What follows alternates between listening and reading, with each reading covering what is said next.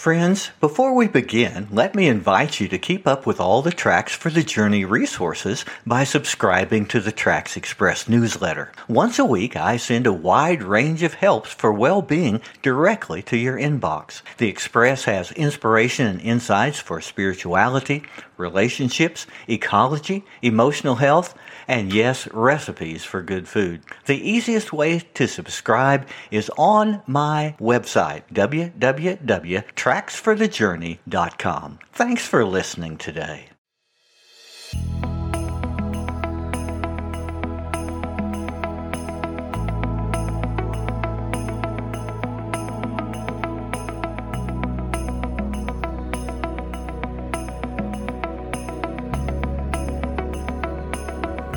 Hello everyone, and welcome to 2022.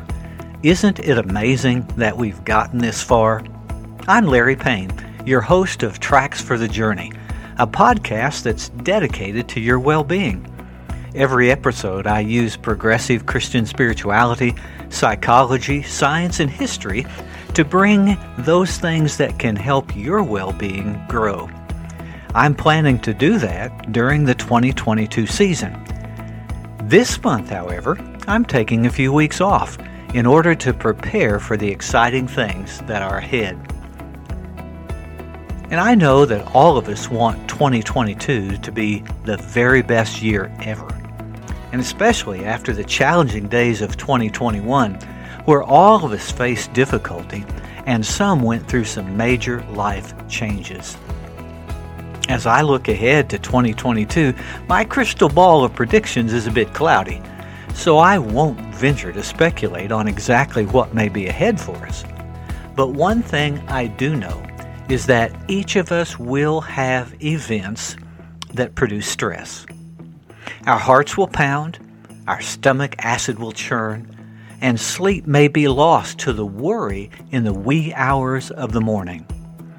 That's our body telling us we're under stress. And what can we do to bust out of that stress cycle? Well, keep listening today, because I want to go into what you can do to bust the stress.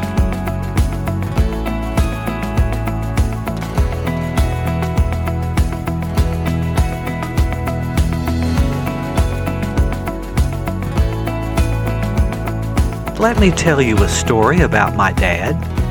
My father was a power napper. He owned a construction supply business and opened the office at 7 each morning.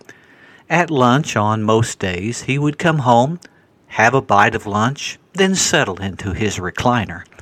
After a 20-minute nap, he returned to his company for a long afternoon in which he was forced to deal with problem employees, sales, inventory delays, and unpaid invoices.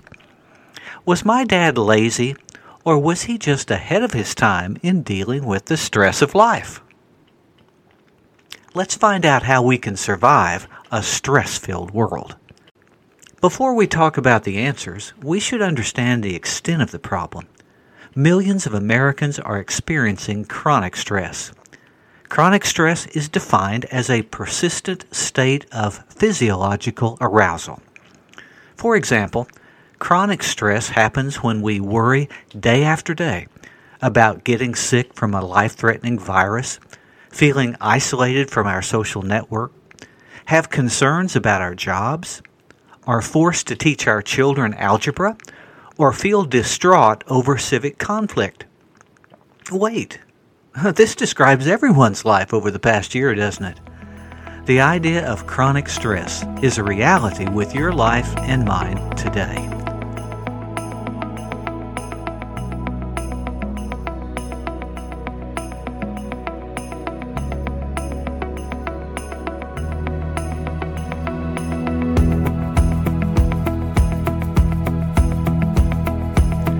I think most of us can identify with my list of external factors that are filling our lives with stress.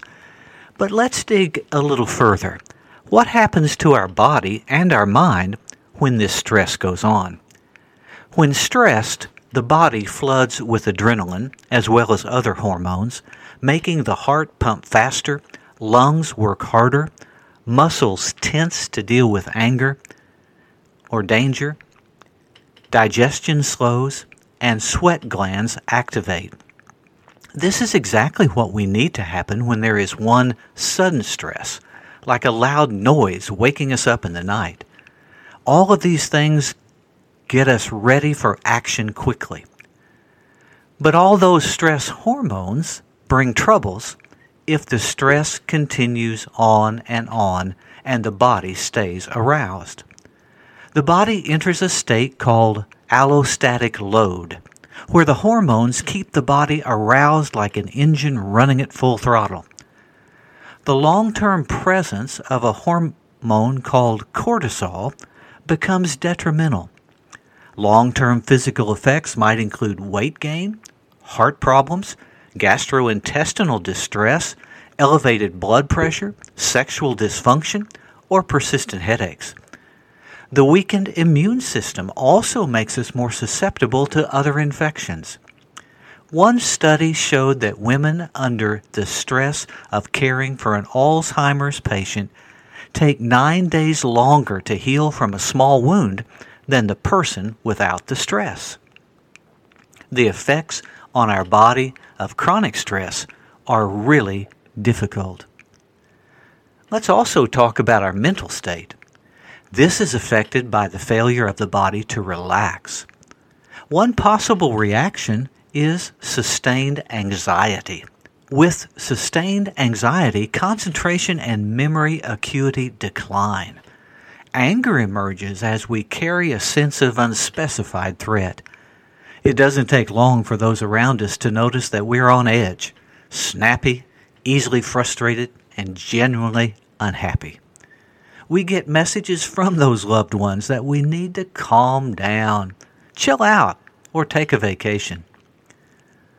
Another response when our hormones are out of balance from stress may be a prevailing sadness that robs us of happiness. We may feel lethargic, hopeless, fatigued all the time, on the verge of tears, or just wanting to stay in bed for hours on end. This is a depressed mood that feels like a black cloud is hovering overhead. In this state, our loved ones lose patience with us, and they tell us to snap out of us, look on the bright side, or point out how much worse it could be. If I've described you, dear listener, in either one of these states, welcome to the club of the chronically stressed.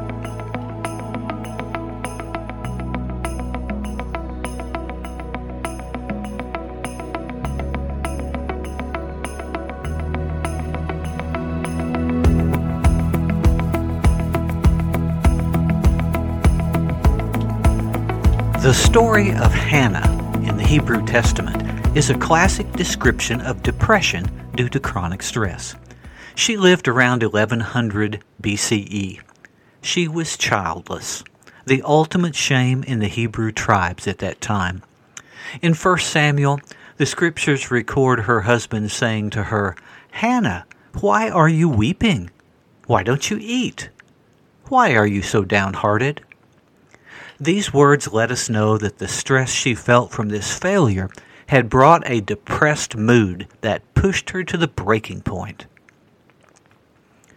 How can we deal with all the stress we feel so we can be healthy in today's world?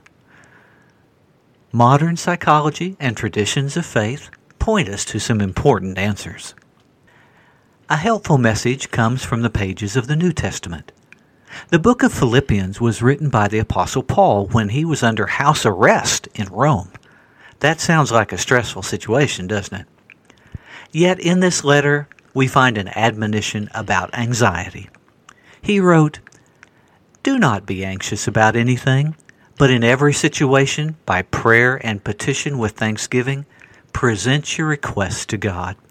And the peace of God, which transcends all understanding, will guard your hearts and your minds in Christ Jesus." His formula for dealing with stress can be distilled into two actions.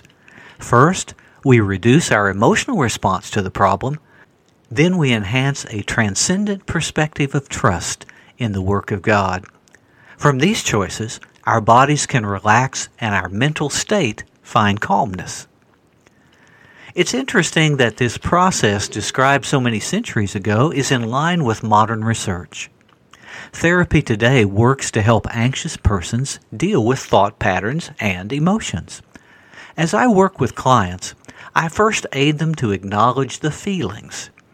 Feelings are so important. They are important information about our internal state, but they are not facts. They are opinions that we hold in our body. These bodily reactions usually come automatically, without any choice on our part. And when that emotion floods across our body, we're wise to accept it for what it is, yet not letting it control us. We need to feel that particular emotion, that bodily response, without self-reproach or condemnation, and then release it. Anxiety, for instance, is a bodily reaction that comes naturally, but being anxious is a choice. For example, most everyone has experienced the body reaction when we hear that a deadly virus is in the community, perhaps even among our friends. We have an automatic tensing of muscles and tightening of the stomach that we call anxiety. But being anxious in a continual state is a choice. We can actually choose to face the danger, seek wisdom to deal with the situation, and find that our bodily reaction, the emotion, begins to de-escalate. The choice is to create thoughts which are rational and realistic about the situation.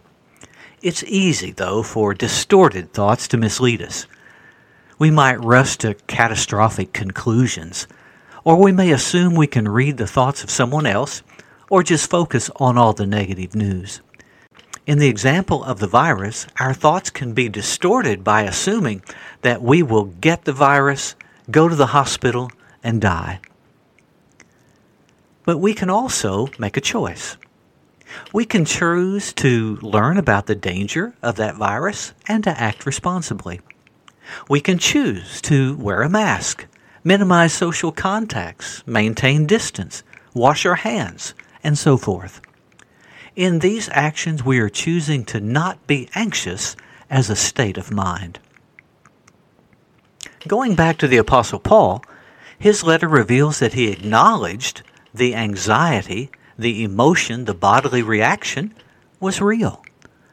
Then he calmed his anxiety by turning to his supporters, fostering his trust in a divine plan, and making a choice to stay active with what he could do. He knew the legal decisions were out of his control. He also knew that God was working in ways that passed his imagination. So he kept on working with his gospel mission as much as he could. He integrated the emotions and realistic thought. I like to express these ideas in a simple mantra. Act on the facts, do less commotion with emotion.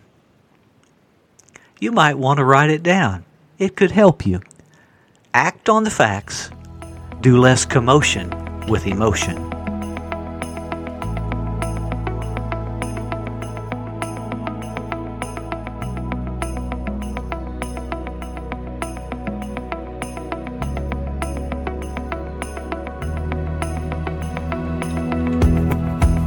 In the last few minutes of our episode today, let me share some practical ways to lessen the impact of stress on our body and our mind. I won't burden you with all the research that supports the power of these actions. You can find the evidence if you're interested. But here are some of the basic building blocks for handling the stress of your life. First, accept your limitations. It's okay to admit you're human. You're not God, all-powerful, or all-knowing. Most of the future is out of your control. And what you're worried about might happen, but probably it won't. In the same way, the past is out of your control. You can't change it. Stop the reproach and regret for what has happened. Choose to focus on the now and what you can control. Second, do some exercise. Aerobic exercise releases multiple feel-good chemicals in your brain. Light to moderate walking, yoga, swimming, or biking are just a few of the good things to do. A total of 150 minutes per week is a great goal, but it's even more important to be consistent with even 10 minutes a day. The long-term work of aerobic exercise will help to reduce all of these chemicals that can be so detrimental to our body. Third, practice meditation. Spend a few minutes every day with quiet surroundings, measured breathing, and concentrated attention on the inner person or spiritual insights. This doesn't have to be complicated, and you don't have to twist your body into different positions. But as you do this quiet, concentrated attention and breathing, your body will automatically begin to reduce the elevated hormones that hurt our cells. Calmness can replace worry, and happiness can dislodge depression when we utilize any of the many different types of meditation and prayer. Even just 5 minutes of slow breathing can calm emotions which may have been stirred up in a crisis at work. These physical actions are vitally important to convince your body the situation is safe and the hormones can return to normal. Fourth, socialize with trusted people. We are social creatures, and isolation is really deadly. Choose to connect with other folks, to laugh and to love, or to help someone. Even just seeing a smile triggers the good hormones in your own brain. Healthy people are connected people. Fifth, sleep properly. This may be the most neglected aspect of stress reduction. The goal is 7 to 8 hours of sleep each night. The important steps to achieving this are well known. Keep a regular schedule, minimize electronics and relax your body an hour before bed, and cut out the extraneous light. By the way, if you snore, you're shortening your lifespan, so get some medical help. You'll feel better, and so will your partner. Good sleep will heal your body and your mind. And then finally, enjoy something. Each of us has some activity that gives us healthy pleasures. Some play sports, some quilt, some play video games, and others dig in their flower beds to find that particular zone where time just seems suspended. Play is essential to children and senior adults alike. We all need to find something that we enjoy and do it. I mentioned Hannah, the depressed woman in the Hebrew Testament. The story continues. Her depression lifted when she had a transforming faith experience in worship, hearing the priest predict that God would answer her prayer for a child. The scripture records the change. As it says, "Then she went her way and ate something, and her face was no longer downcast." We can assume her relief from the stress affected her ovulation, made her more appealing to Elkanah, her husband, and soon little Samuel was running around the tent. You and I live in a stress-filled modern world, but we do have the power to overcome these pressures. I hope you'll use these simple actions to lessen the stressing on a path to holistic health.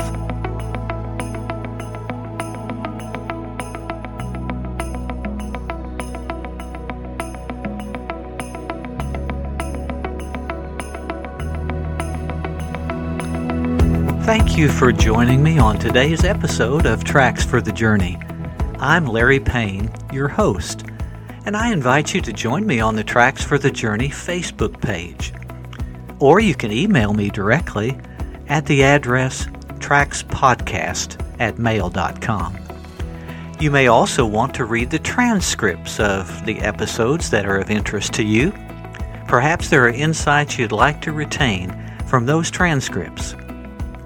Tracks for the Journey is recorded at the Bright Star Studio. All rights reserved.